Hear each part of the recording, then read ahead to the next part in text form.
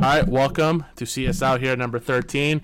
We have our usual weekly recaps going, but we have something a little twist for today. Before we even start, we have we got to speak our sponsors, Refrag. If you want to use their services to train like a pro and be like a pro, use their services.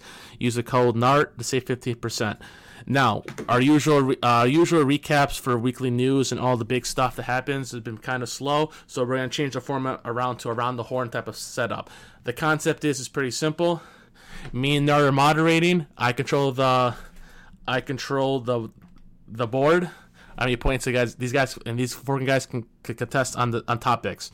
If they say something smart or have a good take, they get points. If they say something stupid or take a long time on stuff, you lose points. Everyone's at 0 points at the moment. And eventually, after round one gets eliminated, 3 contests, and it keeps going until it's a 1v1. And the winner, eventually, you can say whatever the hell you want at the end. And if you win a lot of times, you can get a free skin from me. So it's good to compete on this show because you get free skins from Saga all the time. Which is always a huge plus. What's not to love? What's not to love about free skins, honestly? From me. Not from a giveaway from me. Yeah, specifically from you, yeah. Exactly from me. Now, we have Nart, who's back. Hey, what's up, everybody? Our first guest is Fi. Contestant number 1. We have. I'm here. I'm here pretty darn often. I should be good at this now. We have Paladin is contestant number 2. Poggers. We have Coach KJ. Hello. And we have Why Not FPS. It's my first time, guys. Take it easy. I'm new to this. It's my first. He's new to this. You never know. You guys are my first. Well. I don't want to be anyone's first or anyone's last. Breaking them in. All right. Breaking them in. Yeah. Now we're gonna start off with the. Biggest first topic of the day. We're gonna hit off on Blast. Now, on this stuff, since it's the first format, we're gonna just break it up there. You guys have any takes on the Blast format? How did everyone do? We'll start off with let's start off the new guy. Why not FPS? Sure, man. What's your input on this? My input, I think my biggest takeaway personally, like the thing that I wasn't necessarily like anticipating, is that first of all, FaZe bleed, and it's OG to make them bleed with their latest edition of Dexter. I think that's like a really powerful player to pick up for any team, let alone going under the radars of a lot of international squads. But OG picking him up, seemingly already doing very well. And other than that, like Liquid with Yakindar turned their ship right around. As of right now, they've taken 2-0 wins off of both NIP and off of Heroic as well. 2 teams who are also maybe not in the best position right now. But either way, like I think that is a really good showing for a team that otherwise had very, very little trajectory prior to getting this pickup. I like your input on FaZe bleeding and Liquid. You get 2 points off the start. All right, let's start with KJ. I hate this tournament. I think. There we go. Point is given. Like, it's just a qualifier for a qualifier to play a qualifier that all these teams are going to most of these teams are going to be playing in no matter what, right? Like, okay, you're going to the fall showdown, you're still a good chance of winning the fall showdown to make it to the fall final, right? I see like no point of this really, like for any of these teams, right? Like. Yeah, Liquid did well. That's a little confident booster for them to go into the RMR. But like a team like FaZe, like they were 100% not showing strats this whole tournament. Like they didn't play great, but like if you watch any of their games, they're just defaulting almost every round and just not doing anything fancy, right? So like you can't really take anything from these results, right? I think OG, they played really well, and they beat FaZe and they beat a few other decent teams, but it's all about the RMR, and I think all these teams know that, and that's why it's kind of a weird toss-up of results, to me at least. All right, I like those points, so you're going to get 2 points off that. Paladin? Yeah, I don't like this format at all. I actually despise it. I think the fact that we have BO1s to kind of introduce Pro CS back after a new season to new viewers and returning viewers, I guess. I mean, it kind of sucks because it's not the true form of the game. The true form of the game is going to be best of threes. And it doesn't actually allow any of these teams to actually get settled, because look at this. We have G2 coming in 4th place. Then they have to fight through the entire gauntlet. And even though they don't win against Vitality, they get to rematch them again. Like the amount of chances that all these partner team are just ridiculous. Like you get so basically you're telling me that you can lose all of your best of ones, you can win one best of 3, and then you have 2 more chances to qualify for the fall finals. And if you don't do it there, then yeah, again, you get to go down to the showdown, and then you get to try there again. So for me, it just like it feels very pay to win rather than actually being a great team. I don't know. I think that you can get and as an analyst, I don't think you can really get much in terms of like information about these teams. As KJ is saying, like, I mean, I don't really know what I can say about FaZe. Like, are they actually back? Are they not? Navi had a stand-in for half the tournament. One best of 3 with Simple. Can you really get much out of that? Like, it's so hard for a returning viewer that's seasoned and has watched a lot, and it's also really complicated for a new viewer to also understand the circuit. So that's where I'm at on the format. All right, You know, I'm gonna give you 2 points off that. I got going for this, and why I kind of like this format. I'm gonna jump into my segment here, but one of the things that's hilarious, and I know everyone says, "Oh, they have so many chances. They won all their best of ones." 2 of the teams that topped their group that went flawless through it, and they came out first. They're in the showdown right now because they lost both of their qualifying BO3s. Astralis and Heroic both just flubbed out, if I'm correct. Yeah, there you go. Like, what the heck? Like, I understand it's like, okay, yeah, they got so many chances. But at the same time, we're at the start of this player break, and we're here to find out which teams are the best. That's why I like playing a very high volume of matches. I know it's a qualifier for a qualifier for a qualifier. But look, just considering the circumstances of this tournament, we're at the very beginning of the season. I think this is a fine format. Yeah, it's just get your reps in time. You know what I mean? That's what I was thinking. I was just thinking that there's so many high number of games, like you get maybe burnt out, but you start out with the best of ones, like people are saying. I think that if you start in that way, it's good enough to the point where once you do hit the best of 3s, you got your reps in, you got your team built with a little bit more chemistry now on LAN after having, like G2 said, I think 10 days of practice or something like that. Like getting your officials in here now probably is going to benefit them a little bit more in the long run than say a team like FaZe who have already been together and, like you said, are running defaults. Like, it makes sense to me at least. We do a little bit of sacrificing in competitive integrity, okay? Just a little bit. Yeah. Is there anyone else have any more inputs? Because right now, fine, why not are winning at the moment. Anyone else have? Let me add something before you get to the rest here. I personally don't like this format because, like KJ was saying, like these teams aren't really showing anything. Like I watched all the demos up until today, and I did not really see anything new. Like I don't think they're trying, but like at the same time they're not trying. Like I watched FaZe versus I think it's OG on Inferno, and I watched FaZe run a default on their 2 side 15 runs straight. Like they ran 1 set strat, and they threw maybe 2 new nades I didn't see before. And it's like, okay, if this was the RMR, of course they're going to be running a lot more setters, a lot more innovative stuff, and they're just, it's 100% they're just hiding it, right? Like, yeah. You guys say, oh, they need their reps, but if I'm G2, I don't really need to play this, right? They have to because they're a partnered team, but I'd much rather get scrims in on the stuff I want to run for the RMR versus teams that won't leak my strats, whereas this is you try to run your new shit, they're just gonna anti-strat it for the RMR. So there's no point for G2 and Vitality to play this. They just have to. To open it up right now, how about some of the teams that didn't play that well, like Big, Evil Geniuses, and Complexity? Anyone have any takes on that?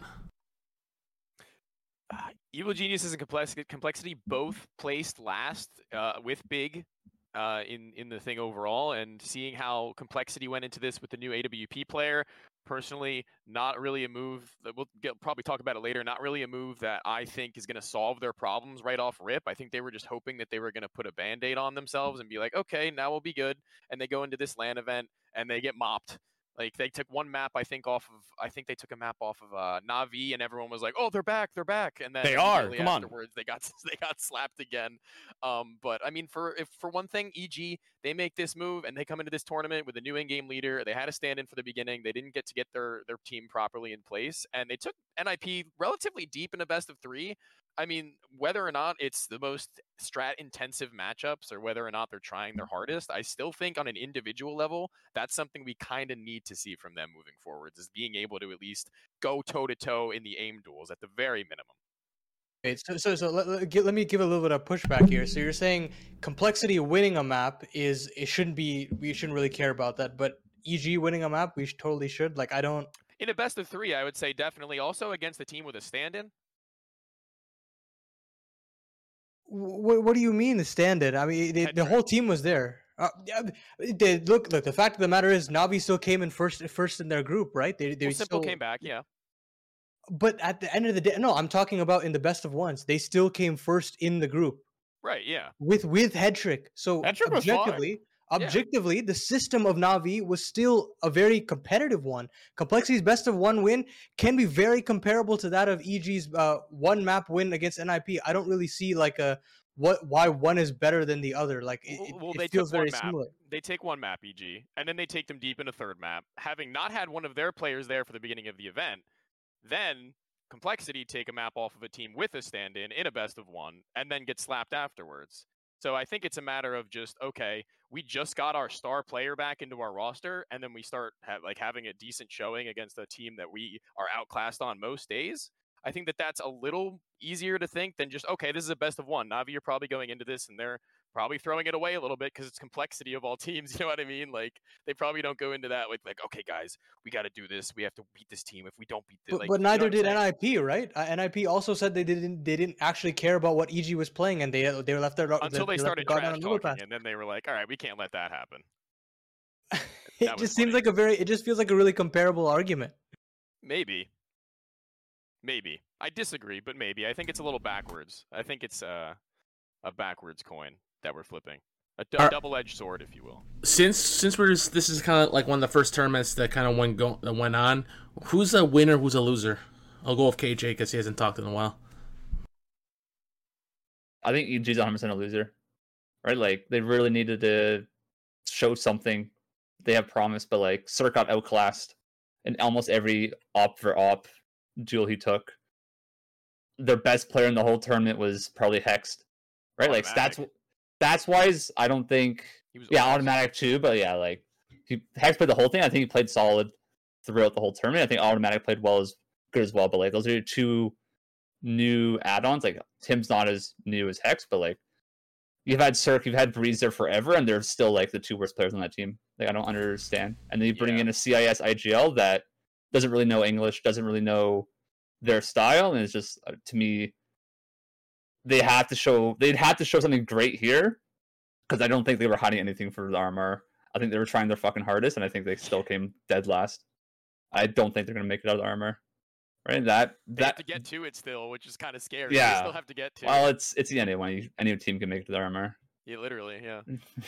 Yeah, besides that, I think Nip played really well. I think Vitality with Sphinx showed a lot of promise. Right? I think Big are not going to be the same with their moves. And I think, again, like Liquid, they got the confidence that they needed for coming first to third. So I think they played really well. Yeah. That's confidence they need too, honestly, Liquid. We were talking about it before, but like when they have a Liege with a team of players who are like confident in their aim around him, that's just something that he feeds off of. And I'm excited to see when he finally gets into that mode where he's like that 1.2 carry player against a team where like it's not just like a tier 2 international playoff match. You know what I mean? Now, I before you guys go on, I just gotta say, you're wrong. Appreciate that, Anthony. Thank you so much. Can we subtract points from Anthony? Is that an option? Don't worry, The ghost of Anthony. he is always gonna be at negative points of all of his amazing hot takes he always has. So don't worry about it. It'll go on to the next show. Fi, you have any input on this? Because you've been a little behind at the moment.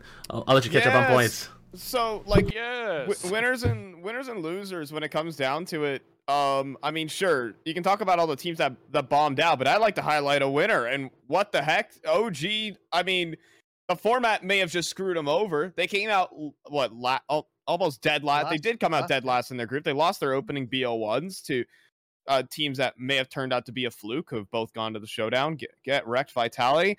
But at the same time, then they completely turned it around in the BO3s. Now, I mean, I've been informed with information from our analysts here on this podcast that, you know, teams here weren't really just unleashing their strat books in this event. So OG might have gotten themselves a ripe opportunity to go ahead and just scoop up an easy win, but even then, this roster still looked fine in their BO3s. I don't think they're like a top 5 team in the world yet, but this roster's definitely perhaps has legs. No, I think OG's fucking amazing. I think OG's Dexter. really good too. I think Dexter's like actual like god among men. Like he's so good. And I think like him with Flames and Nexa is gonna be like a scary trio to go against during any of these tournaments. And Neofrag, goddamn. True. Oh my god. Neofrag hasn't even hit his peak yet, and that's what scares me about this roster's rifling firepower is that Dexter can do all he wants with the AWP, but like once all the other riflers are on their like top peak form, it's gonna be really scary in my opinion. Because they're all very comfortable as far as I can tell in their roles in like a situation where it's like they're all coming from their own team where they were the superstar for the most part, like albeit in like different levels of the game. But I so far I really like how it's figuring itself out. My actually one critique of this team is Neofrag, believe it or not. I don't actually think he's performing with the same gas. Sure, they won their BO3s. I'll give him that. But this guy was a star player on Sinners. He was just taking all the fights that he ever wanted to on that Sinners roster, and he's not really able to do that here on this OG team. That's up to Flames, and right. There is a weak point to this OG team. I don't think he's hit his peak yet, though. I just don't think that's the truest rendition of him yet. I'd like to hope. I also think we're not talking enough about Fiku. I mean, I liked the flashes that he had at EPL with AGO, but I don't think that guy nearly was as great of a player as the community's making him out to be. I think he's got a lot to prove in terms of consistency. Again, we're still seeing a lot of flashes from him, and if we don't, I mean, he could be a huge sore point for this team if it comes back to bite them, especially with, as you're saying, Fly. If Neofrag isn't actually consistent on this team, I think the raw fragging ability that this team needs considerably dips. I think Fiku's playing one of their most bitchy roles around the map typically also. Yeah, so that's something that's he now true. has to really Yeah, adjust no, to. that's He's true. super young, so I feel like Nexa might be molding him into a player where he can do that successfully, hopefully. Because if they're going to do that, then he better hopes that it works. Because once they start hitting that like higher echelon consistently, if he crumbles under the pressure, that means like the rug is right out from under that team, and Fiku is unfortunately going to be the one you point at, like almost. Yeah, I'm not really liking the fact that we as a community continue, or not community, but just like I guess teams decide to make the youngest player the supportive element. I think another big proponent of that is like Vitality with Kyojin. I don't think they put him in the roles that he needed to be. Masuta as well. You think about, I mean, obviously the jury's honestly still out on whether or not it's because of the roles or whether they just weren't ready. But then you look to even like Eternal Fire with like Xfloud, and I don't know. I just don't like that this is how they want to utilize Fiku. And I guess we'll see whether or not it actually matters. But for right now, I think that he is probably the lowest point for this team out of everyone. I agree. I see this team playing an old Cloud9 during the COVID. Like, they're all like average age 21, I think. Right, Nex is easily the oldest on that team. Like, it's the same thing as Cloud9. Like, they're bit rocky to start, but like I feel like this team's just gonna grow up and get so fucking good so fucking fast. Yeah, I hope so, dude, because this is gonna be a really fun, at least core to watch moving forwards. I feel like I think the average it's 21.2. Yeah, you're right. It's the average age of the team. Guys, we have I think... Wait, one sec. Don't get minus points for talking too much. Remember that. That's the big rule right now. We gotta head out to another topic right now, and that's the RMR qualifier. And we're gonna hit on it really fast because it's gonna go pretty much. We're hitting on the EU that just finished in South America. We're gonna start off with 5 and see if we can catch up at any points before we don't want to get him eliminated on episode 1 right now. So whoa, yeah. I mean, I just need to talk a little bit more here, right, guys? And what I will say, what the heck happened? I mean, Fluxo, shed some tears for that team right now, just immediately, right now. I require you to do that. They are not able to qualify to the RMR despite playing some of the most difficult teams in the region and bringing them every time to all three maps, keeping the series close. Like, they deserve to be at the RMR, and then they get upset in the last open qualifier by a team known as Audic, who definitely they're a respectable team. I won't lie, but They are not competing at the RMR. That is the biggest takeaway from this. And, well, 16, we're not going to be 14. seeing a team that was so slated, that would look so good right out from the gates. They're not going to be at the event. That does stink, doesn't it? The American Biggest upset of their RMR. No, there's no questions. Of the yeah. entire RMR, you think that's the biggest upset? Well, we're talking about the South American RMR Oh, just the South qualifiers. American? All right. Oh, yeah. For sure. Yeah.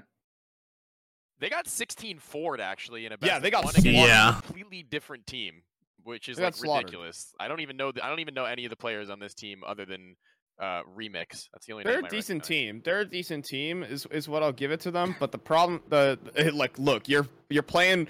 Honestly, I saw the players even in good form from the Audic team. Like VSM was having a renaissance in form for this Fluxo team, and they still just got steamrolled.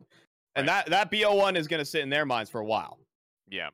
Also, not to mention the fact that Case Esports also bombed out here, which is a team that I actually slated to go through like almost for sure because I respect their in-game leader Steel so much. He put together a team of a lot of young players that Brazil wasn't utilizing that I felt had potential, and it was a matter of time, I hoped. But the problem with the team that is now kind of apparent is that no matter how many young players with potential he has, it doesn't really matter if none of them are going to stand out guaranteed. And he can't expect all of them to just maybe do that, which they won't and haven't. And I kind of think it's a shame because they just picked up Leo DRK, who is not really a fragger either in another young talent's place. So I'm not really sure what direction they take themselves in from here on out, though. No, We didn't they talk about a winning team though in the South America Open qualifier, and that's Pain. Like Pain just looks so dialed in right now. They have so much momentum with Skulls and Zevi. I honestly didn't think that this was a move that would have had much of a turnout after losing Nithon, but it's clear to me that they have had a game plan for a while with this team, and they've just hit the ground running. I believe they're going into map 3 in the CCT series right now. But they cleaned house here. They cleaned house there as well in the playoffs. This team just looks hot to trot. I've loved watching Zevi kind of develop as a player, and now he's got he's got a shot with Pain. Oplano as well. Surprised, personally. 2-1 over Fluxo to qualify. KJ, any input? I think that you guys are missing the 100% the biggest loss of this whole RMR, like South America, North America.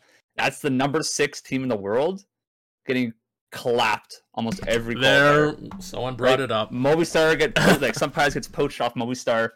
They pick up a young Spanish player and then they just crumble. Right? I think this team is done. I think the money that Movistar has invested in this team is going to waste, and like unless they find some crazy young Spanish talent, I don't see this team doing anything anytime soon. KJ, we were talking about the South America RMR. I know. I'm switching to EU, Okay. man. Okay. All right. Well, Hey, I like his attitude. He switched the topic up. That's why he got that's why he got the We're damn on points. If you don't have takes on one topic, just get the other one. Yeah, exactly, man. Hey. That's how he impresses me. He doesn't give a shit. He hits the points. You're playing my game. I'm not playing your game.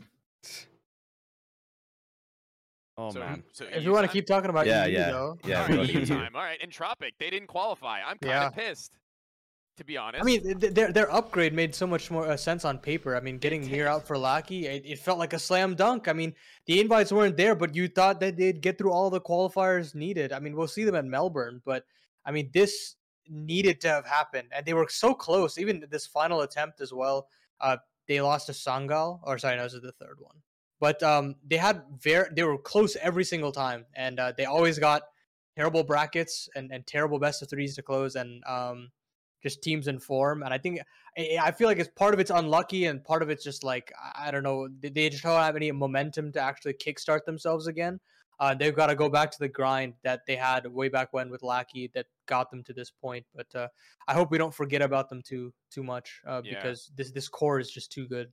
Yeah, really good, like ridiculously good. I thought these players were going to get poached individually like a multitude of times across this year to other rosters when they were in the middle of their shakeups. And the fact that Mir got onto this team, I start to question maybe the leadership aspect of it and who actually is like taking charge of how the roles are structured around everybody, because you can't really make all this firepower work realistically without a good pedigree behind you, I feel like.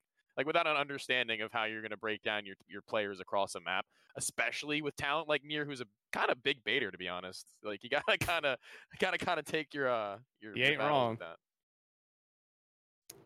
And meanwhile, Lackey is laughing all the way to the bank. He qualified to the RMR with Aurora, so I mean, is he really the winner? I mean, I sure hope so, but good for him. He did do that.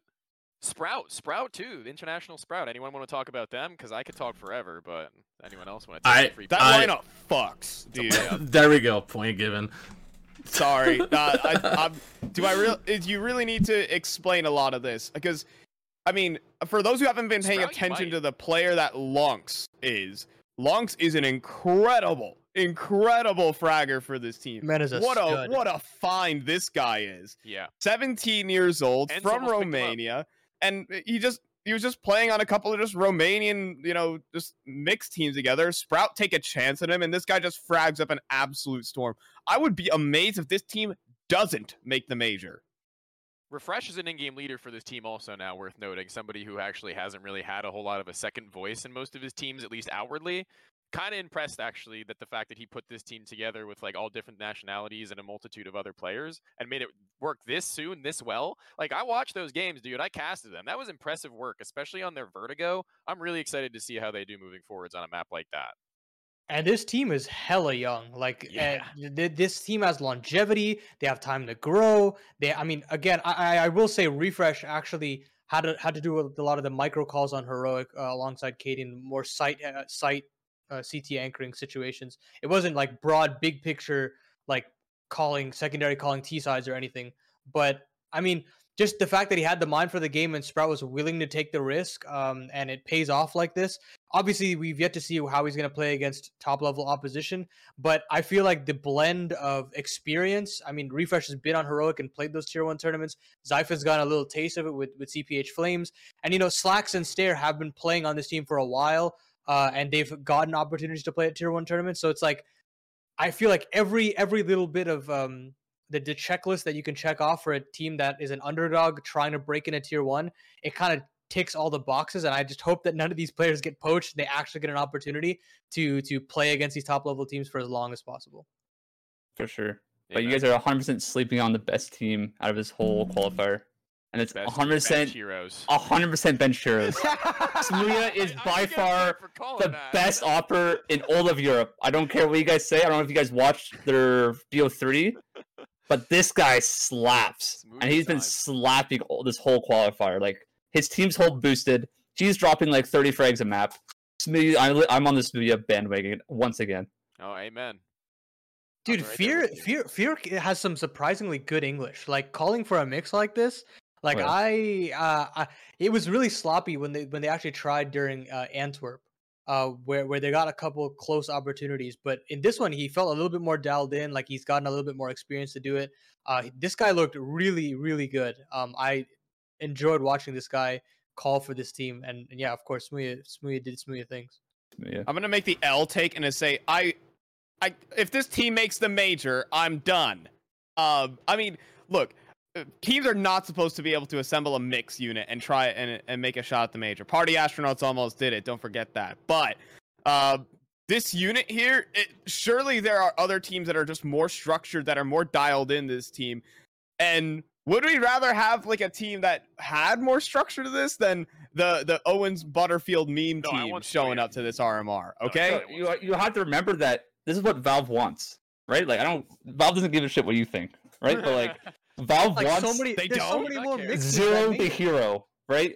This is the team that will have the storyline, will have bringing the viewership for Valve for the major, right? They want the zero to hero. They want you to be able to pug a team, like bring a team together, pug your way through, and go to like big events. That's what they want. They don't want this partnered stuff, and this is what we're getting, right? We're getting branded teams like Aurora. We're getting teams like benched heroes. Like, this is why I love this format, because it's ruthless and it's great for the fucking. Oh shit! leadership. I love the open qualifiers, but like, come on, guys. Like, EU, you guys can do better than this, right? Guys, let's talk about. All right, one sec. We gotta play this clip that literally after this happened.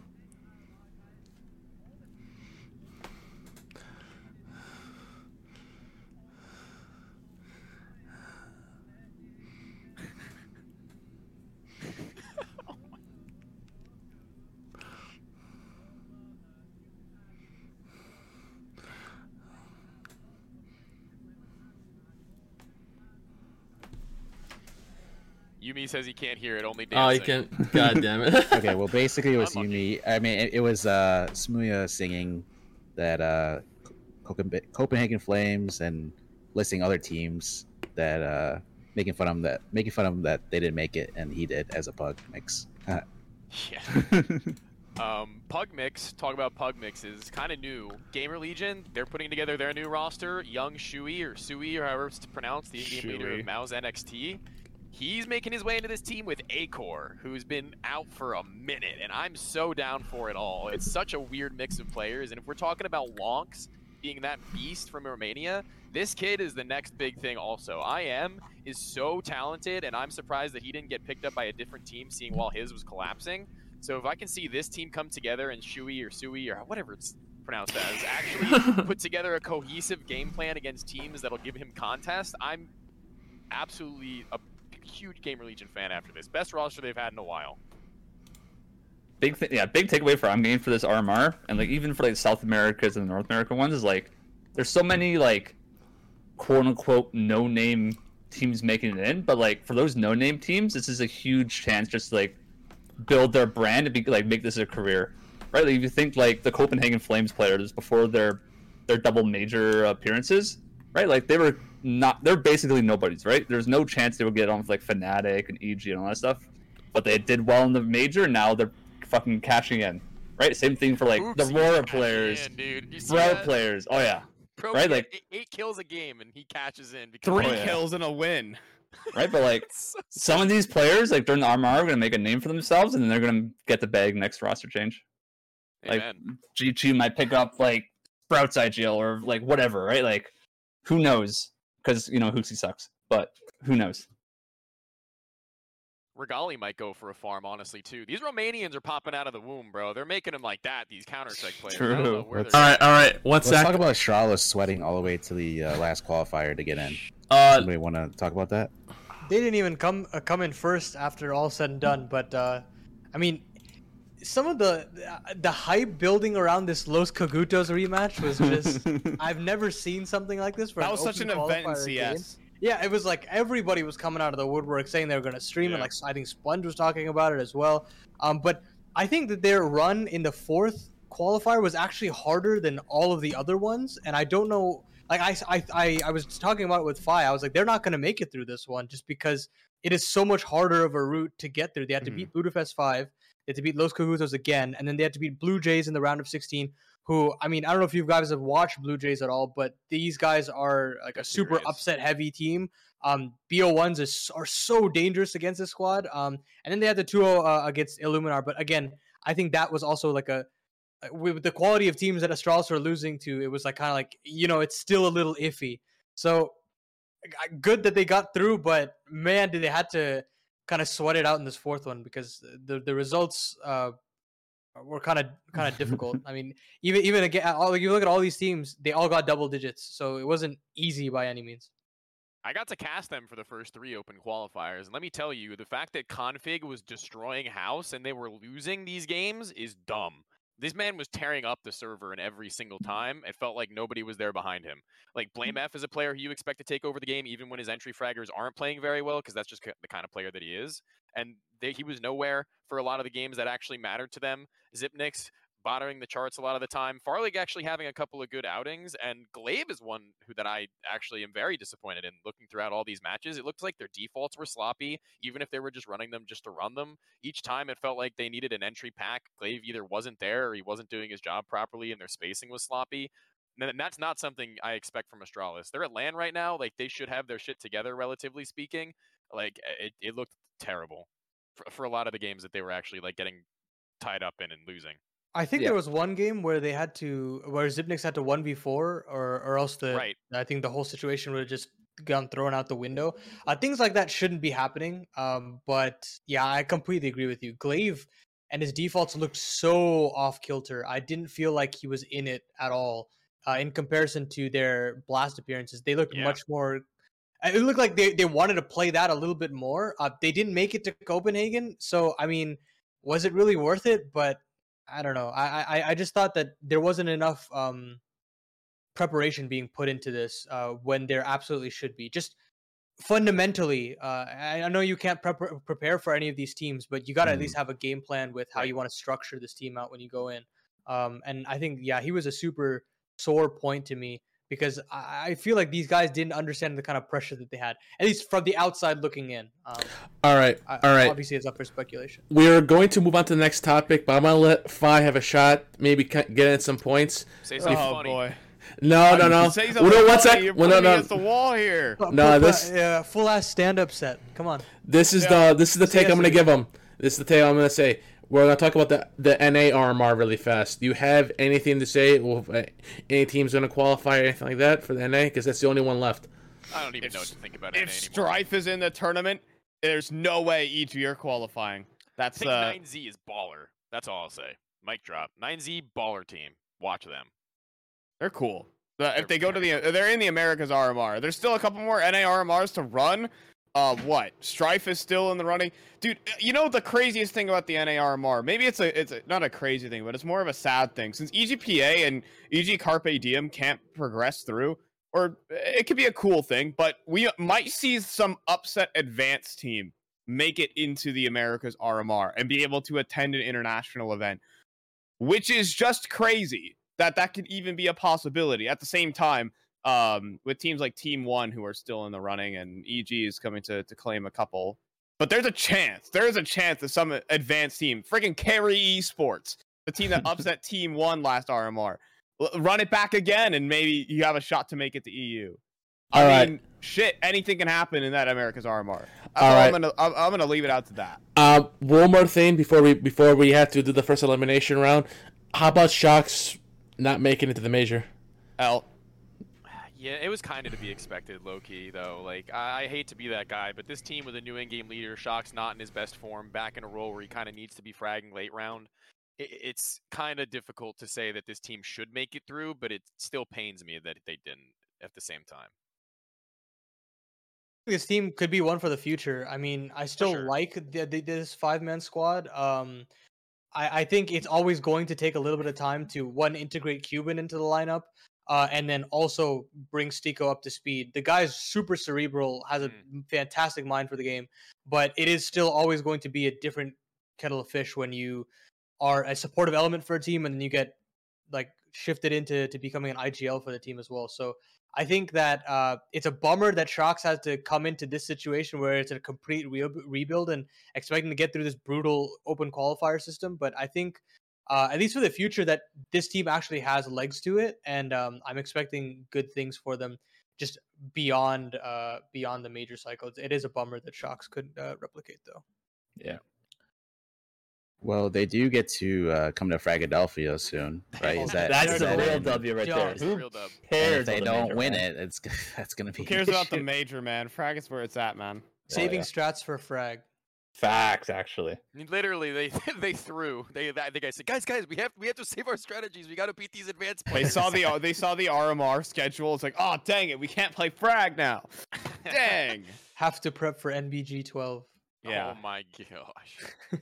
Before we if you go know, you on, what do you guys think about the locations of the RMRs? So, Asia / Australia is in Australia. America is wild for me. Yeah, I think EU's the in elephant- what, Malta It's or Malta. Sweden? Malta, It's Malta. And then the Americas is somehow in EU and not in the Americas.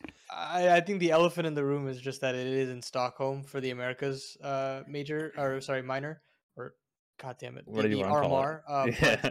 But it is just ridiculous that this planning couldn't have happened sooner. I understand why it came to be, but I saw that like there was a tweet chain through like with Moses and Richard Lewis and whatnot, and it's like they knew that these kinds of situations might happen for Dallas, and they couldn't actually reroute that. And the main people that couldn't attend were CIS players, and obviously that's because of the Ukraine conflict. But I don't think that issue would happen in the Americas. Also, why couldn't it happen in Brazil, right? Like, I think that the Americas players could come down to South America, or maybe just the South Americas come up to America. Like, I don't feel like enough thought process is put out for the Americas region, and to me, that just feels disheartening that our region continues to get left in the dust, no matter what. I mean, even Asia is getting to play within their region technically, like in Melbourne. They get to play it even in a live audience, bolstering that region as well in some way. Bringing in a live audience always helps in that case. And obviously Malta's they can put it anywhere in the world and it'll still do hella viewership. So I don't know. I just don't think it's a good experience for the players as well, because another way to bring up a region is to have these like just different region players. So you have South America playing in NA, like bringing up some of these advanced teams that can potentially scrim against them and learn. So it feels like an all around net negative. But at least some of these players get to play internationally. So like if let's say an advanced team does make it to Stockholm, then at least they get to play against some EU scrim teams and they get to learn a lot. So there's a bit of a silver lining there, but overall I'm a bit negative on it. Yeah. All right, guys. The first segment's done. We gotta really quickly. Asia. We didn't say anything about Asia. It's Asia's. It's the Asian Resident sleeper, man. Yeah. Resident sleeper. That's all I gotta say. Tyloo's out. Yeah, okay. Plays 4th. There we go. I'll give you a point for that. Now, Ben Tet joins this roster and plays some of the worst Counter-Strike individually and statistically we've seen him play ever, and they place 4th out of all these teams.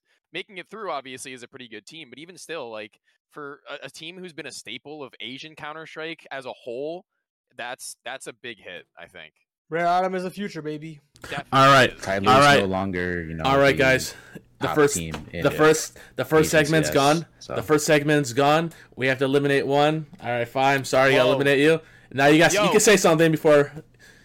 Yo, I'm just saying, I'll come back stronger, all right? I'll come back. I'll be more elaborate. I will take down all your takes. All right, 2K. I will rise again. All right, folks. That's all I'm gonna say. I have to. I'm peaced out. Awful scenes we're seeing out here. Do I have to like outro this? It's been CS No. out here. If you want to, you You're can. telling me when I leave, it's not over. No, you- Anyway, folks, I'll get out of here. Thank you guys for having me on. All right, guys. Now we're into the second section right now. We're gonna hit onto the biggest, the buyer drop rounds. I'm gonna move on down to here. Sec. Go ahead and explain the buyer drop. there. Buyer drop will be, I'm gonna ask a question, and you guys pretty much have to say would you agree with it or you just kind of like disagree, like buy or sell. So the first question will be HooXi comments right now. Do you actually see him going any further than the player break in December? We'll start off with the lowest points right now. We'll start with KJ. I don't understand G2's thought process. I don't know if you guys saw the interview with Simple. Like, it was Simple where he's just like, doesn't make. How do you go from a strat heavy IGL from the northern countries of Finland with Alexi, and then go like, hey, we need another strat heavy IGL from Denmark? Like, that doesn't make any sense to me.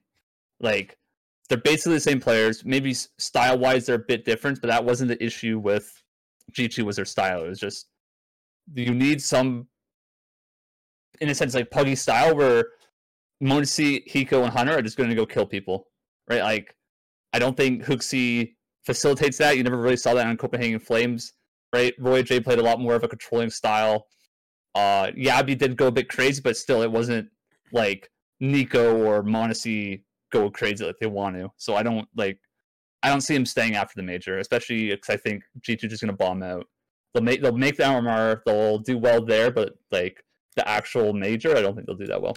All right. To me, it just feels like there were a couple more options that could have been better for this team. I think Alex could have been really good, just because I think he works with the egos, or not even egos. It's just big personalities, like star power players with like the likes of like HooXi and Zaiwu and whatnot with that French lineup, and they did very, very well for themselves. And I think he made a lot out of a little with both the C9 rosters and the Fnatic rosters as well. Like, they look pretty good on Fnatic, but obviously chemistry wasn't the best there. But I mean, look, I think HooXi, the issue with him is that out the gates, you're kind of gonna have like a bit of like unknown factor to you, where other teams don't know how you're gonna play, whether the positions are changed up and whatnot. And now that kind of the jury is out on all 7, or not necessarily all 7 maps, but like most of the maps that G2 plays on, it's going to start to get to a point where they get targeted, and where he specifically gets targeted. And that is going to be really, really difficult, especially with the amount of game time they're going to get at EPL. He's barely dropping any frags, even against Vitality. Look, man, I feel like people are touting him a little bit too much for doing very little for them in this game in particular against Vitality in that rematch. He had maybe 2 rounds of impact, and then beyond that, it was kind of piss poor. So I feel like there is a lot of expectation that, we'll kind of get him through these next couple of months. But I think I agree with you, KJ. I'm going to drop on this. Maybe it's a bit too negative too fast, but I just can't see a turnaround of frags just instantly like that. Like, it's just not possible, and that in and of itself is an extreme negative. Yeah, like if you look at his stats over the last like 2-3 years, Copenhagen Flames, a lot of their games were like tier 2, tier 3 games besides like the major, right? They weren't in many tier 1 events, and he's still dropping like 0.88 stats like every year. Like, you can't go from that against tier 2, tier 3 teams to dropping like decent numbers against tier 1 teams. It won't happen. He might be a good IGL, but he just doesn't have it in him to frag hard. All right, why I'm not? also gonna have to drop on that one. There we go. First of all, just adding on to what Paladin had said earlier on, I thought Alex was a no-brainer, to be completely honest with you, considering his coach relationship was already there and present, and those two worked very well together to put a team of players who, in all honesty, was a ZywOo team. Like, they built themselves around ZywOo, and as they should have, because that was the formula that they needed to make work, and it did. And moving past that, it's just watching HooXi in-game lead this team doesn't make much sense to me as an in-game leader who historically has made the sum of his parts slightly better than what you probably would expect, and then goes into this team, and it's like, I see JKS entering with the bomb sometimes and HooXi going in first. They're wasting like 20 seconds in the front of a bomb site after making their presence known with 3 or more players on an area of the map, and it's so confusing to me because this team seemed to be one at the very least who just needed somebody to rein them in. They just needed somebody to be like, okay, we're doing this strategy, I will go in first, you throw this utility, all you need to do is click on their heads. And that's, at the end of the day, honestly, like, it might sound stupid, but that's what this team really needs. That's really all they need. Like, they don't need more firepower. They don't need somebody to, like, come up with some absolute master tactic to get them into a bomb site with utility usage. At the end of the day, if their defaults are good enough and if they can get the spacing down pat, that's all they need in a team where HooXi can't be getting 2 kills a game. You know what I mean? Nard, you want to say something? Doesn't work. Especially with JKS as your 5th. I'm going to asterisk that also. I think that is a little important to this also, the fact that JKS is in the equation. Like, I think if you have this core of a team, you should not be losing games. You should be contesting, and you should be coming first in your group every time. I don't care what other people think, but I think Nico, Hunter, and m0NESY are one of the best. It's one of the best cores in CS right now, and somehow still they are number 14th in the world rankings, and they have not won a single LAN trophy this year. That is just astounding. That is astounding to me that something like this can happen for this long. Like, I don't feel like there is a vision for this. They're kind of just throwing money at the situation as to whoever is kind of in the community's hearts as the next up-and-coming person, instead of actually having a vision as to what the cohesive nature of this team is moving forward and how they're going to win titles. Because this just feels like something that's cobbled together, and it doesn't feel like a blockbuster move. And I think that is the biggest mistake about G2. They have all the money in the world. Why not pay for the buyout on Alex's contract with Fnatic? I don't know. That's just me. All right, Nard, you want to say something? Yeah, I agree with all your guys' statements about dropping HooXi, not making it past the player break. So what I think he needs to do, like, individually, like, he obviously needs to work on his aim and mechanics, and he needs to look at it from, like, Kerrigan's perspective, because Kerrigan had there was a time where he was struggling a lot fragging wise. And what did he do? He worked on that by practicing. And then more importantly, from an HLTV confirmed interview, he said that he asked his teammates like Rops and Twist, 2 of the most mechanically gifted players in the game, some advice. And he credited them for that success. And who does HooXi have on his team? Nico and Hunter, 2 of the best aimers in the game. So he needs to get advice from them and then work on his game individually. That's a great point, Nard. I mean, talking about Kerrigan in particular, I mean, this guy was we're just dogged by the community time in and time out. This guy redefined how he wanted to play the game. I mean, his entry style is so brute force, but he sets up all of his players so well that it doesn't matter. I mean, you look at his statistics, it seems irrelevant. And I'm not going to just say that these statistics are bad from HooXi, but you kind of also have to contextualize those statistics as well. Like, he's gotten some difficult roles, but he's not actually creating enough space for it to actually matter.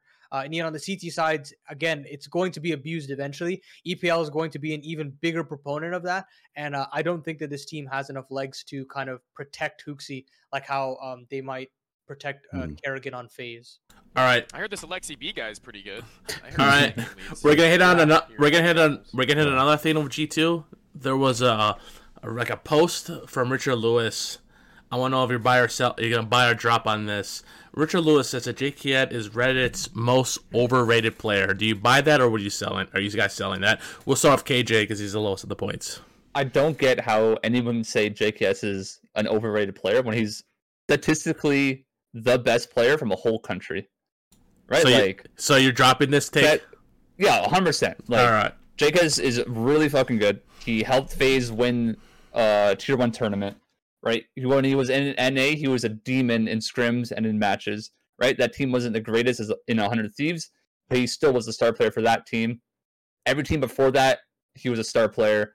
Yes, he hasn't played in a little bit, and yes, he has had some hiccups with complexity and being a free agent and all that sort of stuff, but I still think if he's the best player in Australia, a whole region, then yeah, he's 100% rated correctly. I will, just for shits, I will pick up this statement. I will buy this statement. Let me give you some statistics to actually contextualize this a little bit. 1.02 rating in his entire time on complexity. 1.15 rating on 100 Thieves. And mind you, this entire time that they're on 100 Thieves, I believe they only had a couple LAN tournaments before they went to COVID, and they were actually in the North American region where they farmed. So I'm going to just say that, hey, he did a pretty good job, but let's talk about the Renegades one as well. 1.09 rating on Renegades. And so it's been a very okay rating across all of his maps, but he's treated like he is some kind of savant for any team that he gets that he wants to be signed on for and all of this. And I just think that I see where Richard Lewis is coming from is because they're considering JKS to be a star player when he isn't a star player. I don't think he's a star player. He is the best player objectively from their region, that's for sure. I think it's pretty safe to say. However, at the same time, I don't think that he is going to kind of revolutionize G2 and make them just an all-star studded team. You can obviously very clearly see people are like so excited that he dropped 22 kills against Vitality on Mirage. I think that there is still a little bit of I think there's a little bit of like recency bias to what he did on FaZe. That was a one-off tournament with a standard situation. There's absolutely zero pressure on this guy to perform. He gets to have a lot of calls called around him. As far as I can tell, I believe Kerrigan wanted to rejig the lineup in such a way that they made sure JKS was comfortable rather than JKS slotting into FaZe's roles.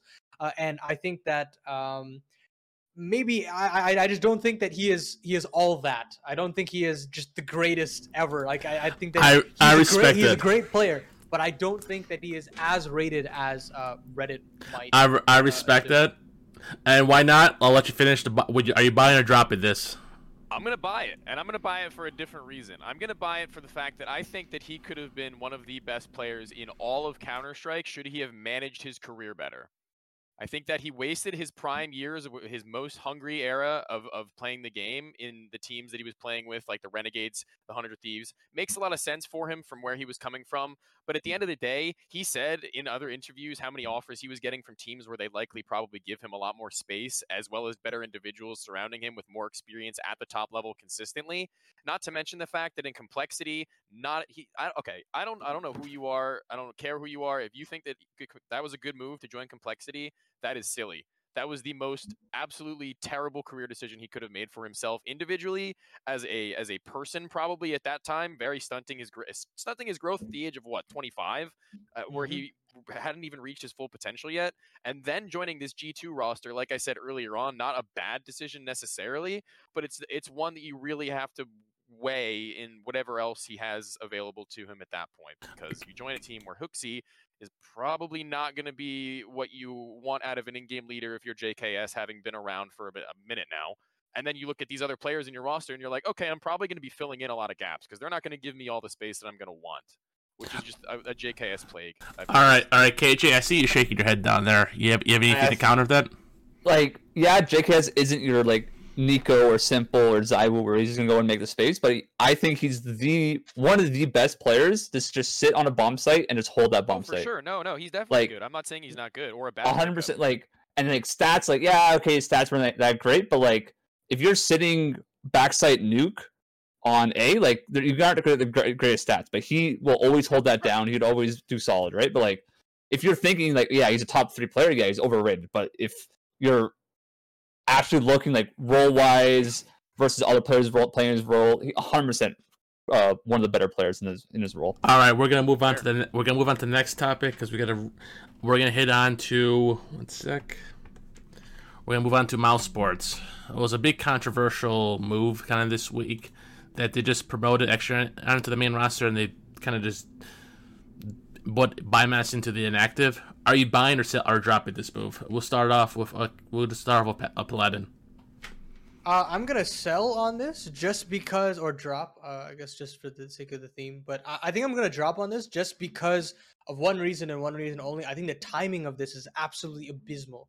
What a way to just throw Bimas into the dirt. I mean, you qualified with this team very comfortably, mind you, through the open qualifiers, and as we've seen through other teams, is very difficult way through. Like it's a difficult process, and I feel like that should be rewarded. I'm getting a lot of shades of Bubsky on Astralis when they did very well and qualified for the major, and then he just got booted out as well. So it's just such a weird look for Mouse as an organization, where it feels like Cyclone is kind of like the dictator, and he's kind of just migrating NXT after he coached them for a while and just migrating them on one by one. And I get that there's a lot of promise on some of these players. Zershin, frankly, was one of the players that I wanted on this team before JDC and Torji, because this guy is just a beast. I think he's very, very good. But at the same time, I think that you had such a great Cologne result. I felt like everybody on the team was thinking, hey, this is going to be our resurgence. I believe after that one Cologne result, they like shot up on the rankings. Yeah, they're 5th on the rankings right now. Maybe I was fully expecting for them to believe in the roster for at least a major run to see where they were actually land. But instead, you're kind of kicking Bimas to the curb after he's been putting a lot of time to, one, learn new roles, and two, just play with a core that he's actually barely played with.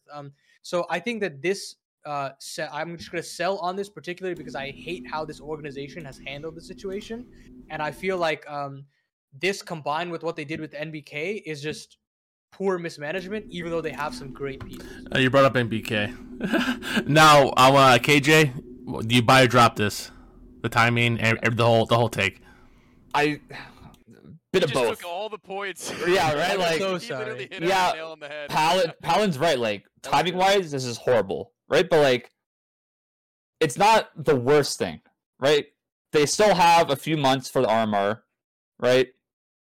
I 100% think Zershin is a plus over BMS, right? Zershin farmed the We Play series. He was obviously one of the better players in that league, and it just makes sense to put him up there and just help Frozen and Torzi just frag, right? Like, timing-wise suck, but like, I think this team is actually deadly now with Zershin. Like, if you watch him play in any of the We Play games, he just literally just runs around and just pops heads. Like, he's so much better than any of those players, and I think he's gonna be a top 20 player this year.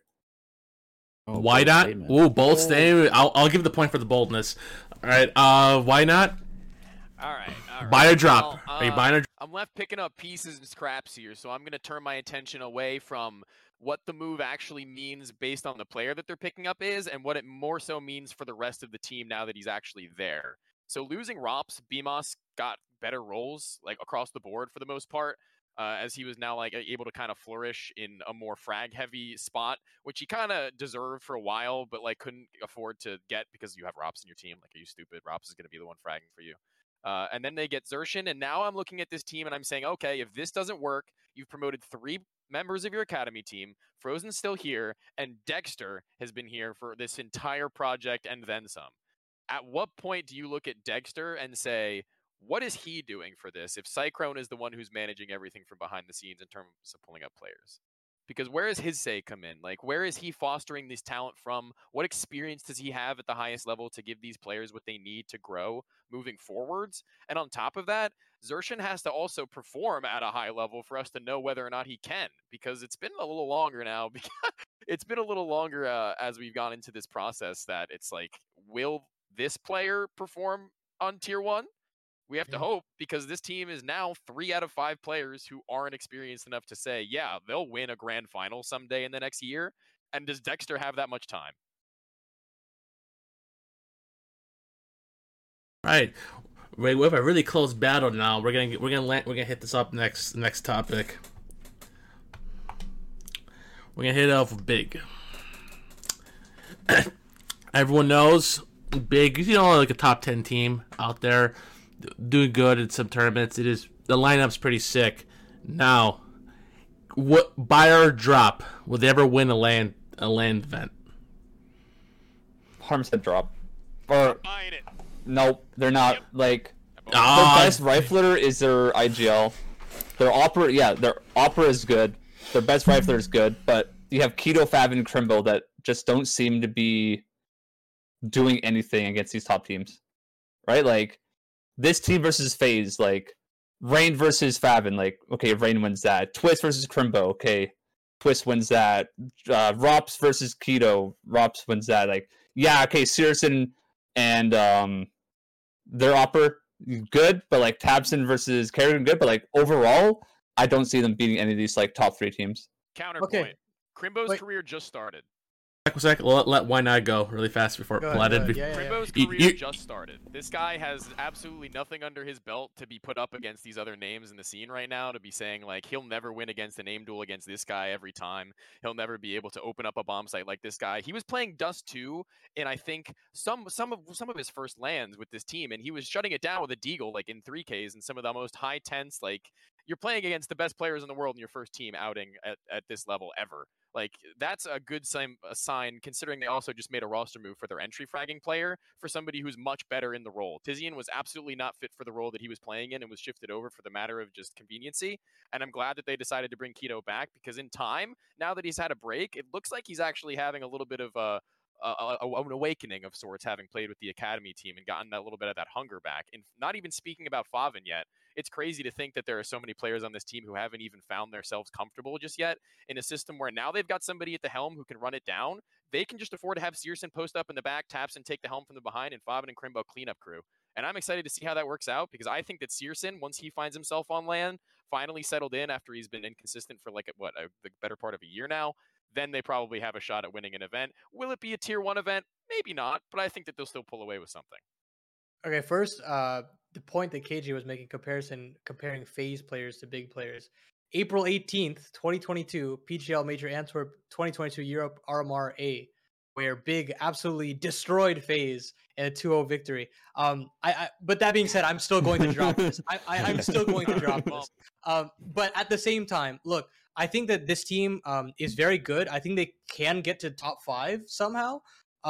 Because look, I wasn't really very high on Tizian. I wanted him to leave as soon as possible, just because there was Keto on the bench fragging up a storm on the academy squad. So the core of this team is not bad at all. I think Keto's found his individual form again. So now you have Tabson and Keto. I think Crimbo's an incredibly clutch player. I felt like he had ice in his veins when he was playing on these big stages that I wasn't expecting him to have in other tournaments. At just this early on in his career, as you're saying, why not? But I think that that core in and of itself has legs to it. And then again, now you have to tie in Searson. Even if he's not consistent, if you have a pop-off performance, I think the core could carry you through something. And again, I don't think Favin necessarily has the most star-heavy roles that he would be carrying. I think he's a safe pair of hands. He proved it on Sprout, and I think he could do it here. I don't think that they're going to be able to win a LAN event just because the field is a little too deep in terms of firepower and tactics. That it's too hard to break through. But I don't think that this team is. Gobby's back. The God. That's true. We'll have till 2027 to actually have an answer to this question. True. All right, so good points, everybody. We're going to move on to the last topic of the buy or drop, with NIP trying to sell device for close to what they bought them for. So the question here is, should Astralis have bought him during the player break? If you agree, buy. If you disagree, drop. Bye. Let's go to why not. Bye. Oh, I dropped my webcam. That's how passionate I was about this. Oh my lord. All right. Well, starting things off, the fact that they were trying to figure out an AWP player for the longest time, going through the young talents as much as they could, missing out on Nikodas, and then having the option to buy dev1ce for however much it would have been, they're not going to turn a profit on this team as it stands regardless. So if they're not going to shill out the money to buy the player who will actually shift that for them, they will have the best core that Danish Counter-Strike individually has ever had in terms of potential, in my opinion. BlameF, dev1ce, and Config all on the same roster under the leadership of somebody who's obviously no stick in the mud in terms of in-game leaders historically. Glaive is touted as the best in-game leader of all of CSGO. And if dev1ce really wanted out that bad from NIP and they let him slide under their radar, whoever gets him up is going to be spitting in their face as soon as they're disbanding and the team that has dev1ce is winning a major. I think dev1ce only wants to join either Astralis or a top tier team, like Na'Vi, FaZe, like that sort of team. But those teams don't need him, and the teams that want him, I don't think can afford him, right? Like, yeah, the article saying the 6-figure buyout. I think it's like high 6 figures, right? Because you're thinking they bought him out from Astralis, right? That signing was huge, obviously, right? Plays, what was it like? Or 6 months or less with NIP, and now just sitting on the bench collecting a paycheck. Right, like NIP have to get a return on investment. dev1ce wants to join a top team and win again. That's why he's not playing for NIP, because he doesn't believe in that team. Right, like nobody can afford him. I think Astralis most likely approached him, but either buyout was too big or there's some sort of clause where they can get him next player break or whatever. I think dev1ce is going to go back to Astralis and will play under Astralis next time he plays. I don't think it's going to be anytime soon. Just real quick, I don't want to take up Paladin's time. A fun fact that I have is the fact that for the time that he played with NIP, they effectively spent $125,000 a month for how long he was playing with them. Not including salary, but just on the buyout alone, they paid $125,000 a month to him just to play for that amount of time. Absolutely ridiculous. I think Cologne was the worst possible thing to happen to Astralis. It sounds very weird to say, but I think it gave them a ton of fool's gold to what their successes could have been, as opposed to what their ceiling could be with other pieces. You look at the calibers of team that they beat, and it isn't the most impressive. But again, the objective result is that they came third to fourth, and I felt like to them it's like in the offseason, okay, well, we don't have to make an offseason. We just shot up the rankings to fourth place in HLTV. We came third to fourth in one of the most prestigious tournaments of the year. So we don't need to make a move. But I think that if you have a core of Glaive, Config, and BlameF, I don't think you should be in the situation that you're in right now, where you're kind of like dragging yourself through the mud through these open qualifiers, and you did not qualify to your fall final in a essentially pretty easy time in the fall groups, because again, they came first in their group, so they had a couple ripe opportunities to just win one best of 3 and qualify. But I think that dev1ce should be on this team if they did have him instead of Farlig. First of all, poor guy. Hats off to the Astralis organization for just ruining multiple young players' careers and just destroying them. Like Lucky go back to Tricked, having to pick himself back up there. I know they're young. It's just like their stock tanks, and like the community obviously has to say somehow indirectly in some of these moves. And it just feels like, Bubsky doesn't want to come back and play. He's done with that shit. Yeah. And that guy was such a promising young talent. Lucky as well. And now Farlig, I thought he did very well in FPX and on Godsend, that he had a chance on his team to do damage. But clearly this isn't the right fit for him. Clearly there's a ton of pressure for him, that he's looking behind his shoulder every 3 seconds, that there's a dev1ce rumor coming out every other week, that maybe he's coming to my team and taking my spot. And I'm sure that it's got to do a little bit with his form, like his individual form, as well as this pressure. But man, like it doesn't feel like any of the parties are winning in this situation, and we're still like I feel like all these productions are kind of like band-aiding the situation and saying, oh well, Astralis are still doing pretty well for themselves, and they're still doing. Oh, look at how great Zipnix did at Cologne. They signed 2 of the biggest players in Danish Counter-Strike in modern history, and you can't to win. A team that's not doing anything.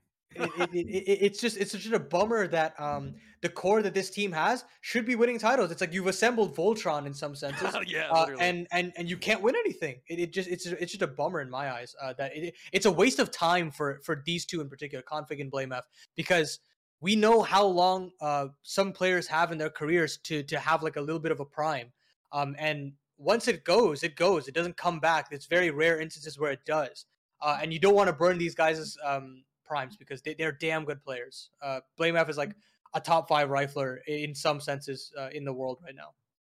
Yeah, like the big thing is like you need a good opera to be a good team, right? That's like what the meta is, right? You saw Movistar, like Sunpius carried that team to a top 10 ranking, right? Almost a top 5 ranking, right? Like that team, don't want to shit on them, but they're not amazing, right? But Sunpius carried that team. You look at every other, Dexter. I'd say top 5 team, they all have a great opera, right?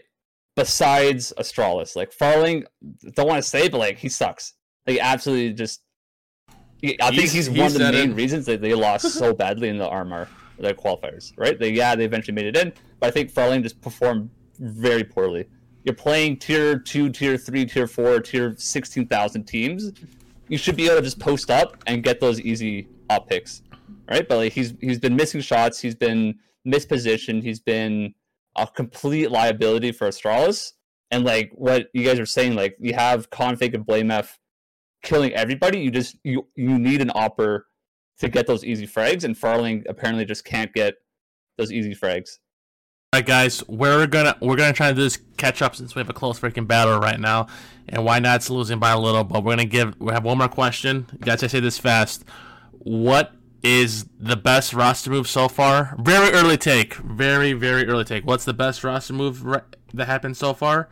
And what is the worst? We'll start. We will start with why not. We will with why not first. He's lowest. Why not? Yeah, why not? Yeah, why not? Why not? The lowest points goes first. Sorry, Paladin. All right. I am actually going to go with Spinks to Vitality because I think that's probably one of the biggest one-for-one quote-unquotes that happened throughout this season that isn't an AWPer. And I think that makes a team a lot more impressive considering you already have ZywOo, and the last piece that you needed was somebody who, in all things considered, could have just very well sat happy where he was and been probably fine, like just as fine off, if not maybe better. Who, hypothetically speaking, we can never know. But like moving down the stretch, like Vitality with the core that they currently have is a modern day super team. Like having a player like Magisk who's so versatile in terms of roles and in terms of what he can do for you in a team setting for supportive elements, aggressive elements, passive elements, anchoring bomb sites for you. He's just been around the block so many times with a teammate like Dupree and a coach of Zonic. Your whole squad is absolutely on fire from top to bottom. And the one piece that you needed, your bottom piece, you just upgraded to the max. That's the best roster move for me, honestly, by far. And then if we're talking worst roster moves, I'd probably have to go with ENCE in losing Spinks and now picking up Valde and getting Sunpius. I think that is a good move on paper, definitely, but I might be a little bit of a hater. I'm going to be bold with it, but I think that this is actually going to blow up in their face a little bit because they're not going to be able to rein in all their riflers as much as they would like to from top to bottom in terms of aggression and passivity. And I'd like to see Sunpius make the difference for them, but what I think is it would have worked if they kept Spinks, but now that they've got Valde, I feel like they're going to be pushing too far in the front and lagging a little bit too far behind in the back. That's how I foresee it happening, but if Snappy can rein it in to make it all work as a cohesive unit, I'd be wrong entirely, but I'm just personally not a believer in that. All right, KJ. I think best team with the roster moves 100% is Heroic. Like, Heroic's worst player now is probably Yabby, and that's not a bad player to have as your worst player at all. Right? Like, you look at that lineup, it's super solid everywhere. Their style is amazing. Yabby is going to fit perfectly into that team, and I think easily like top 5, top 4 of this major, this Heroic lineup. Like, yes, he's not 1-for-1 with Refresh, but he's still, in his own sense, like, amazing player. Right? Worst, I think, is going to be, I have to go with Movistar. Right? Like, they got picked apart. They lost a player, though. Yeah, I didn't know but we were doing teams that lost players. I thought they also... Well, yeah, okay. I'll go Movistar and ENCE, right? I think both those teams aren't going to do that amazing, right? Like, Movistar got picked apart for being an org with such great monetary backing and doing very well at the end of last season, to get picked apart your star player and replace him with a very questionable pickup, I think they're going to drop very heavily in the rankings. And I think ends with why not was saying is just they seem very mismatched in styles and roles and that sort of stuff. I think why not says 100% correct. They're way too front heavy, and their back end is going to be lacking a lot. Okay, I'll stick with Dexter on OG. I think he was probably one of the most valuable free agents on the market, period. And being able to lock him up as OG, that's just a huge win for them. Again, we did talk about it. They are very aggressive, but the core of this team can just frag their way through a lot of these games. That you can have the potential for some of these players to drop off in performance here or there. But I mean, we talked about it at the very beginning. But FlameZ, Dexter, NeoFrag, these guys should be taking care of business. And then if you have a occasional pop-out performance from Fiku and Nexa, then you're hot to trot. So I think this team is going to do a lot of damage. I think they should be the favorites to win Melbourne. In a little bit of time, and I think they should comfortably get through the RMR. I'll say something a little bit more unorthodox. I'll say NIP it had the worst roster move in the fact that they didn't have any. I think that Rez, Hampus, and Brolin are an incredible Swedish core. They've done a lot of damage. With the pieces that they've been given, but I don't think Esatag is an opper. I don't think he'll ever be an opper. I don't like that people are saying that he will be at any point in time. He just isn't it for me. I think he's a much better supportive element to the team. I think he's a better supportive element than Plopsky. I think Esatag should take Plopsky's roles, and I think they should just bring Knockback or just any other Swedish opper. I mean, there's a lot of options in some of these teams. I think that this NIP squad could be much better. Not a lot, but I think they're enough for there to be a viable option and an upgrade over Esatag that I think this team could be a lot better than it is, because I think that tactically this team has done a lot to fix a lot of their mistakes prior. Their T-sides used to look abysmal, but the work that Hampus and DGL have done, they've looked much better. I think you just look at their cohesiveness on a map like Inferno and the fact that they look so good on the T side of that map. After that was one of their worst T-sides on all 7 of their maps. That in and of itself shows me that this team has the core in terms of firepower and tactics to actually bolster a chance to break into the top 5. I just think those last 2 players is just a mismatch in roles, and their services could be served better elsewhere. Nart, you want to say something? Everyone had good picks besides KJ. What the hell, man? There were so many better roster moves. Nope. No offense to Yabby, but nobody said Yakinder. Come on, guys. It's not official yet. See, I didn't count that as a roster. Okay. It's official. You can just say it's official, man. Still very good. All right, It's guys. amazing. I mean, honestly, I could make an argument that it is the best roster move because could. Sure. look, the synergy that Yekindar has with. I'll make the argument. Hey, you're giving it to me. I'll take the argument. Hey, I mean, well, one sec. Yekindar's synergy with Daps and Nitro. Like Nitro's been saying for ages that he wants to integrate EU talent or EU tactics into his pool. And now he's got the perfect person to do it. Jame Time is now in Liquid. So like it's fantastic to see that there's actually a kind of a rhyme or reason to how Liquid likes to play their slow rounds. And then you also have just the unbridled aggression that Elige Naf can just turn on into like 11 with Yekindar at the helm. Like I think this team is really good. All right, guys. Points for that, I love Liquid. All right, guys. We have announced the winner. Sorry, KJ, with the jab, you saying good. You had to lose points for that. That's the first minus points of the day. So I'm sorry for that. You can stay here for the clutch round because we're literally almost done right now. I'm gonna have to 1v1 here. All right, it's a 1v1 round. Let me get the poll set up. The poll set up. All right. But KJ, do you have anything to say? You guys don't know Yabby's the best player in the world. You guys don't know anything. You don't know him like I do. You don't know him. You can say I do. You can say in the call because it's not gonna take that long. Right. Yeah. But that comment, you guys said all the moves, but that one, man, and you already got a points. Start the poll. Do you guys see it? Start Yeah. Okay. 1 second. Vote on who do you think is gonna win this. Gotta vote for myself. I'm gonna vote for you too. 1 minute. So. Oh wow, why not? You're so Psych. kind. Woo! Hey, baby. All right. GG. All right. The first section is breaking the 3 sections really fast. All right, So- I'm gonna end poll there. All right. Oh my god. Stop the count. Nobody loves me. Jesus. I got my boy Anthran in the chat. He'll always support me. If I have 100 fans, Anthran is one. All right. First section between Why Not and Paladin right now is the CS:GO 10th birthday. They said it. The quote itself, it says right here. I'll pop it up and on the screen.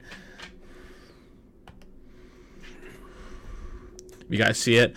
It says, on this day 10 years ago, Counter-Strike Global Offensive was released. 10 years and countless updates, memories, and moments later. We're excited to see CSGO just get started.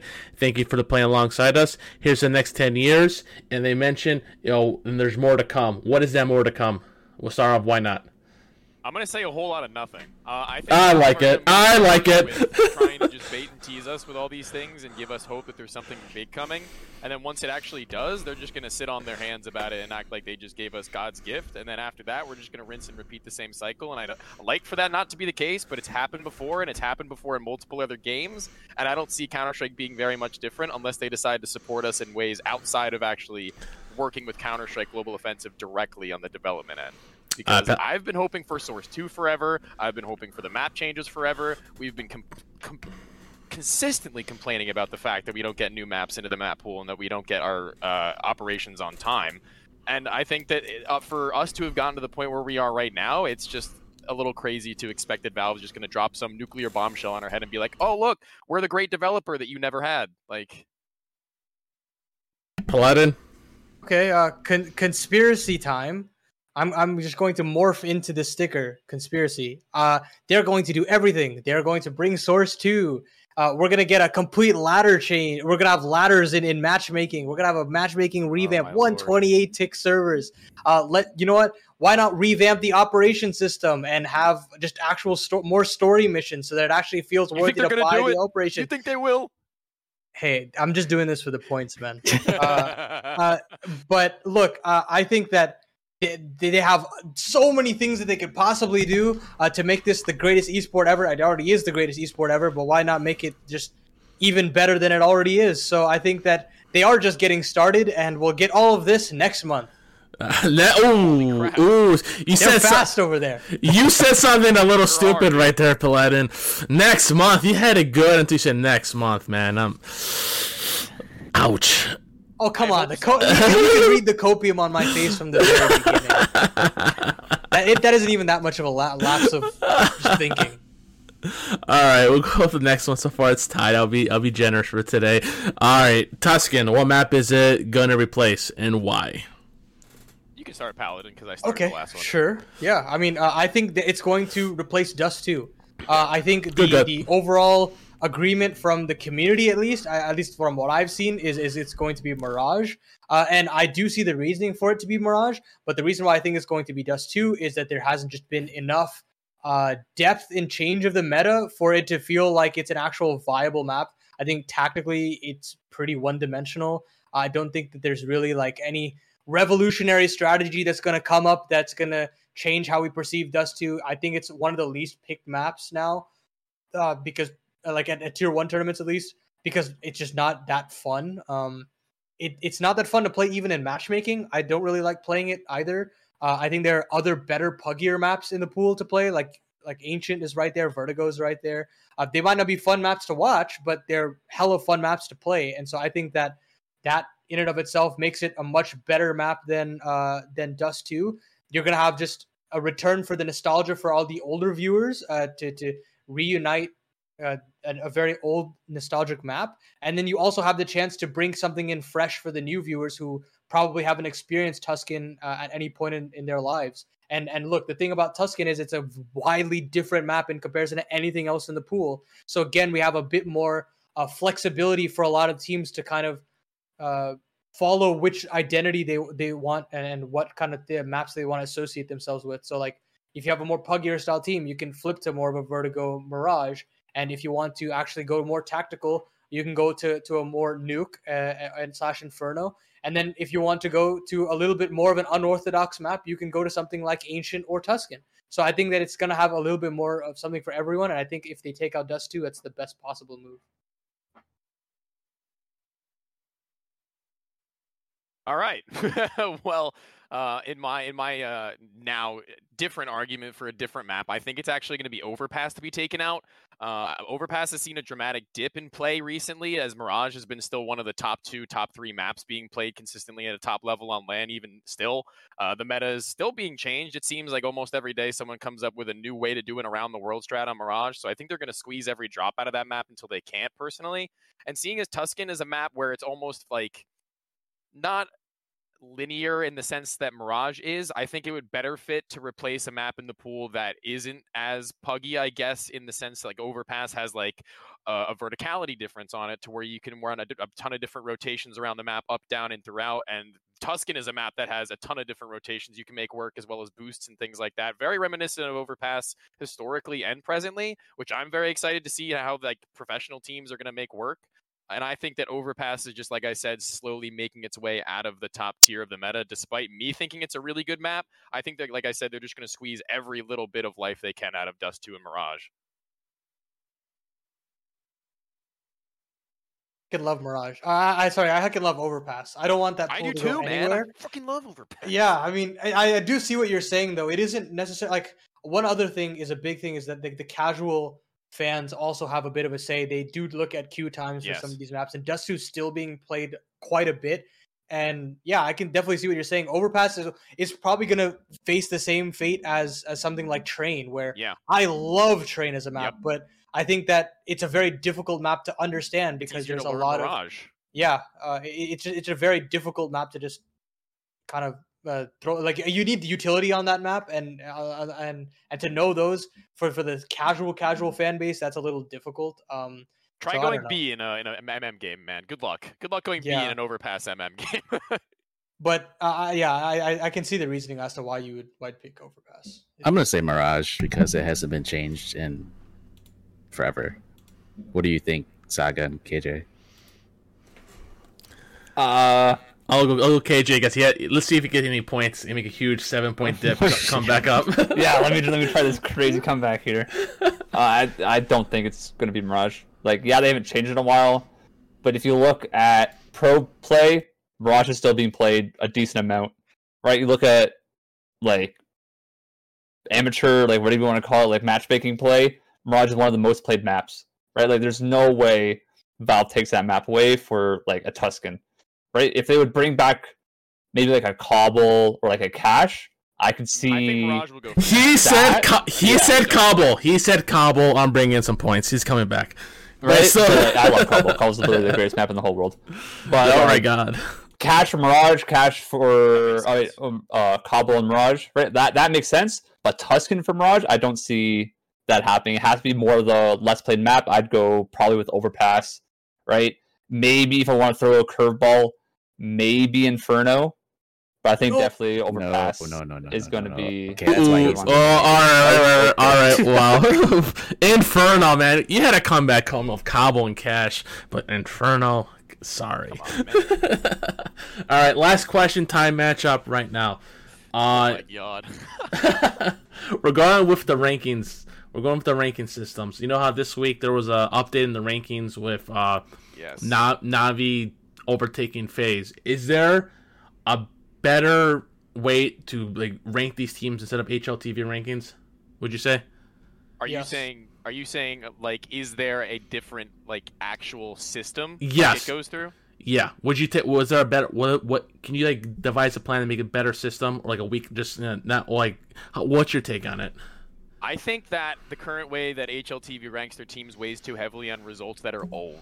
I think that they weigh down way too heavily on results that are A, old, and B, they have their tier list set at S, A, B, C, D, whatever it's ranked at currently, like big events, majors, things like that. I think that they weigh in a little bit too heavily on that without having like actually devised a plan of being, okay, what makes an event S tier, A tier, B tier, C tier? Because you go into some of them and you see it's very top heavy sometimes. And Astralis, for example, can just go into the bracket and be like, yeah, I'm going to crap on all these teams right now and then get all these points and stay as number 4 in the world despite having done nothing for the past half year of my existence, 2 years of my existence having won a major. They just ride along that in the top 10. Like, no offense, but a team like Astralis is a team with a pedigree enough to where I shouldn't be like, okay, let's go into the rankings.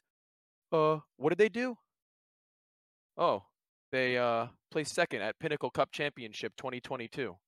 Oh, okay. Who was there? Finest, Imperial, Fnatic, EGPA, MIBR. Oh, okay, cool. Like, dude, like that should not be what weighs down a team of this nature. So yeah, that's what I think. I think that it needs to weigh less on old results, as well as better define from top to bottom what it makes an event the level that they describe it as. Because I think that they don't have very much of an idea at this stage either. I'll give another example. I mean, Mao's coming in nearly last at every single tournament that they do. One semifinal at Cologne shoots them up to 5th place. Meanwhile, you have Movistar, who goes through Valencia and absolutely smashes the opposition and batters through and comes in first there. And then, as well as on top of that, they actually succeeded at Cologne to have a very deep run as well. And they're still below Mao's, who had one good result at Cologne. I don't think you can really count them to anything else. And they're 5th. And so just even in that weighting, I don't feel like the lower tier events are getting enough polish as well. Because, again, Valencia's teams weren't the worst, I don't think. Like, I believe Furia was there, Outsiders were there as well.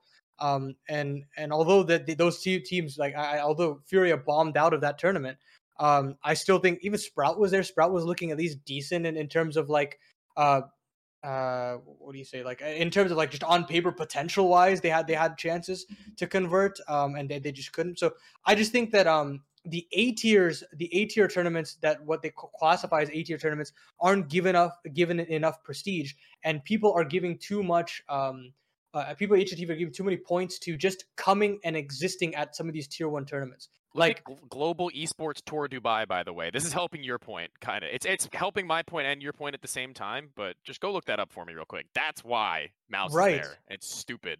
It's I think the A tier, the partner team situation is completely screwing how we perceive the rankings, because some of these teams come in dead last. And I mean, obviously EG is like an exception, but like, but Complexity and teams like that of that nature who haven't done necessarily anything are still top 30. And in some ways, I feel like a lot of these teams below them and even above them should comfortably beat Complexity as of right now, that they shouldn't be in the top 30. But since they're a partner team, they get to attend all of these pro league events, all of these like ESL partner team events. It completely boosts their rankings, and they had one great result at Blast, if that, and they jump up 17 points.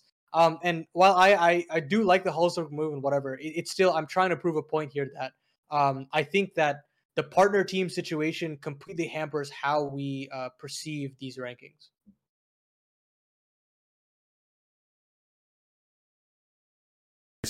With that, I'll say Paladin wins. Sorry, why not? You have done on the first show. You hit on so many some good topics, and come in second place on this opening show. Any last words before we let Paladin close us off? I regret nothing. You did good on your first show. Why not bald this episode? You balled hard. You're gonna win eventually. You probably win next week. Yeah, who knows? Surely. So it was great having me here, guys. I really appreciate everybody. Nard out especially. Like, you're somebody who I've looked up for a while now in terms of content. So I really do appreciate being here with all you guys. So thank you so much. All right, Paladin, you can have your minute speech if you want. Talk away. I love Liquid. I hope they win a tier 1 tournament in the next couple of months. I expect them to win Rio. Go Liquid. Thank you. You can say any more you want. That was the shortest speech. You can say whatever you want. This is your minute. You can say whatever you want. Oh, okay. Whatever you want. You have a minute, man. Sub to Paladins Alliance. I'm doing some good shit over there. I've been enjoying working with Ficast, but he dipped as soon as possible.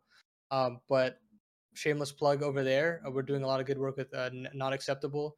If you liked Around the Horn, you might like Pardon the Interruption over there. So we're doing all kinds of ESPN copy content. So that's really fun. And I guess just keep an eye out for some of my other stuff in the future. Glad to be here. Glad to enjoy being on the CS Out Here podcast. We've had some good episodes, and I like this format. This format was fun. Thank you so much. This is the first. We haven't found a name of it out here yet, this segment, but we're just calling it CS Out Here number 13 so far. But before we close off, I have to say that we have some guests we're going to have coming up in this week and also next week, we'll interviews with some pro players. We have NBK coming up on Friday and Get Right coming up next week Tuesday.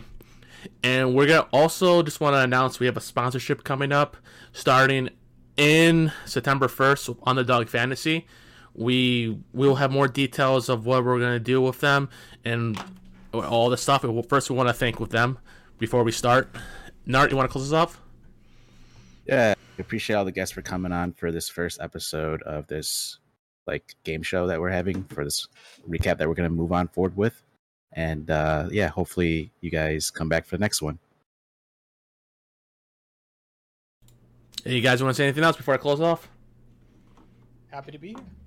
All right, man. This is from CSGO out here, number 13. Everyone have a nice night. Peace out.